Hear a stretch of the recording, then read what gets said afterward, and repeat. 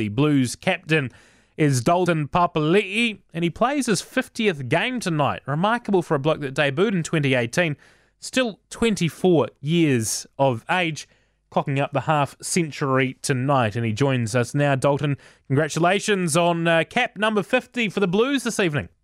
Sweet, thank you. Yeah, it's didn't see it coming, but we're here now, so it's been a long couple of years, but we're here. Quite remarkable that you're hitting that cap at 24 years old and your fifth Super Rugby season. It's come up pretty quick.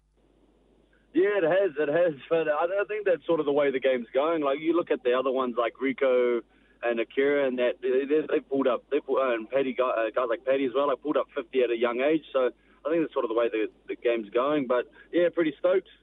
How do you feel your game's changed over the last 4 or 5 years since you made that Super Rugby debut?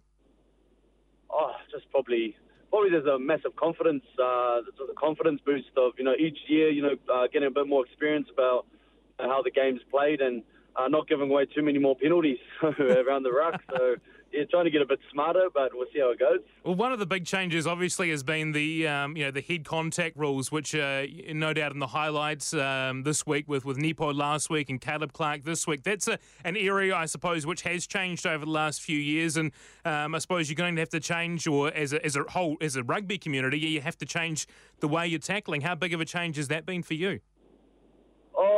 To be honest, I've always been a person that's gone low, or if the person's running, sort of high, you just try and match their body position. But I understand where the game's going, and it's the safety for the players because the game's going. It's becoming it's becoming faster.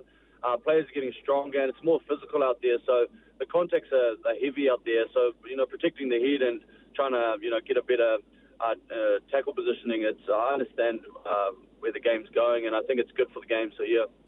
Obviously, with Caleb's news, it's a collision and that sort of thing. How much do you have to get around a young guy like him who has never had something like that happen to him before? Do you have to sort of get around him, lift his spirits, given he is a sort of a naturally chipper sort of bloke? Yes, yeah, I think he sort of understands, what happened and how, and he's a pretty cheerful kid. So he's one of my best mates, but I've had a little chat with him, and he seems fine. He's pretty gutted that he's missing games and he loves playing footy with the boys, but he understands what happened, and I think he's just taken on the chin. So yeah. As a team so far in this campaign, whereabouts do you think you're at as you sort of almost leave behind the New Zealand teams with a couple of big games to come, albeit in a couple of weeks, then head over to Australia? Can you sort of judge where this campaign is at the moment?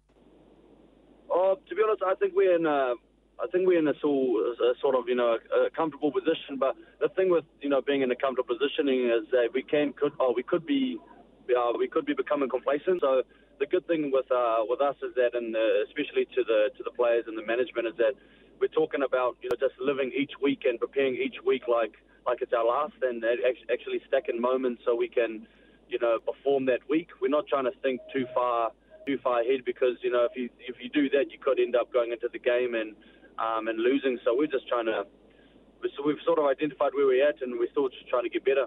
I know when you spoke at the media conference, you sort of said you hadn't put together that 80-minute performance you were after. There'd been moments, I think you called them brain explosions, where things hadn't gone right. How do you eliminate those and try and get across the line against the Chiefs?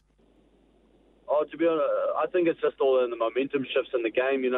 Realizing what sort of moment you're in, and what team has the momentum, and trying to build on the momentum you have, and trying to stop other teams from having their momentum. That's a big thing, and that's just around mainly just looking at the leaders and the game drivers, really controlling those huddles and connecting with the players when you have that time on the field.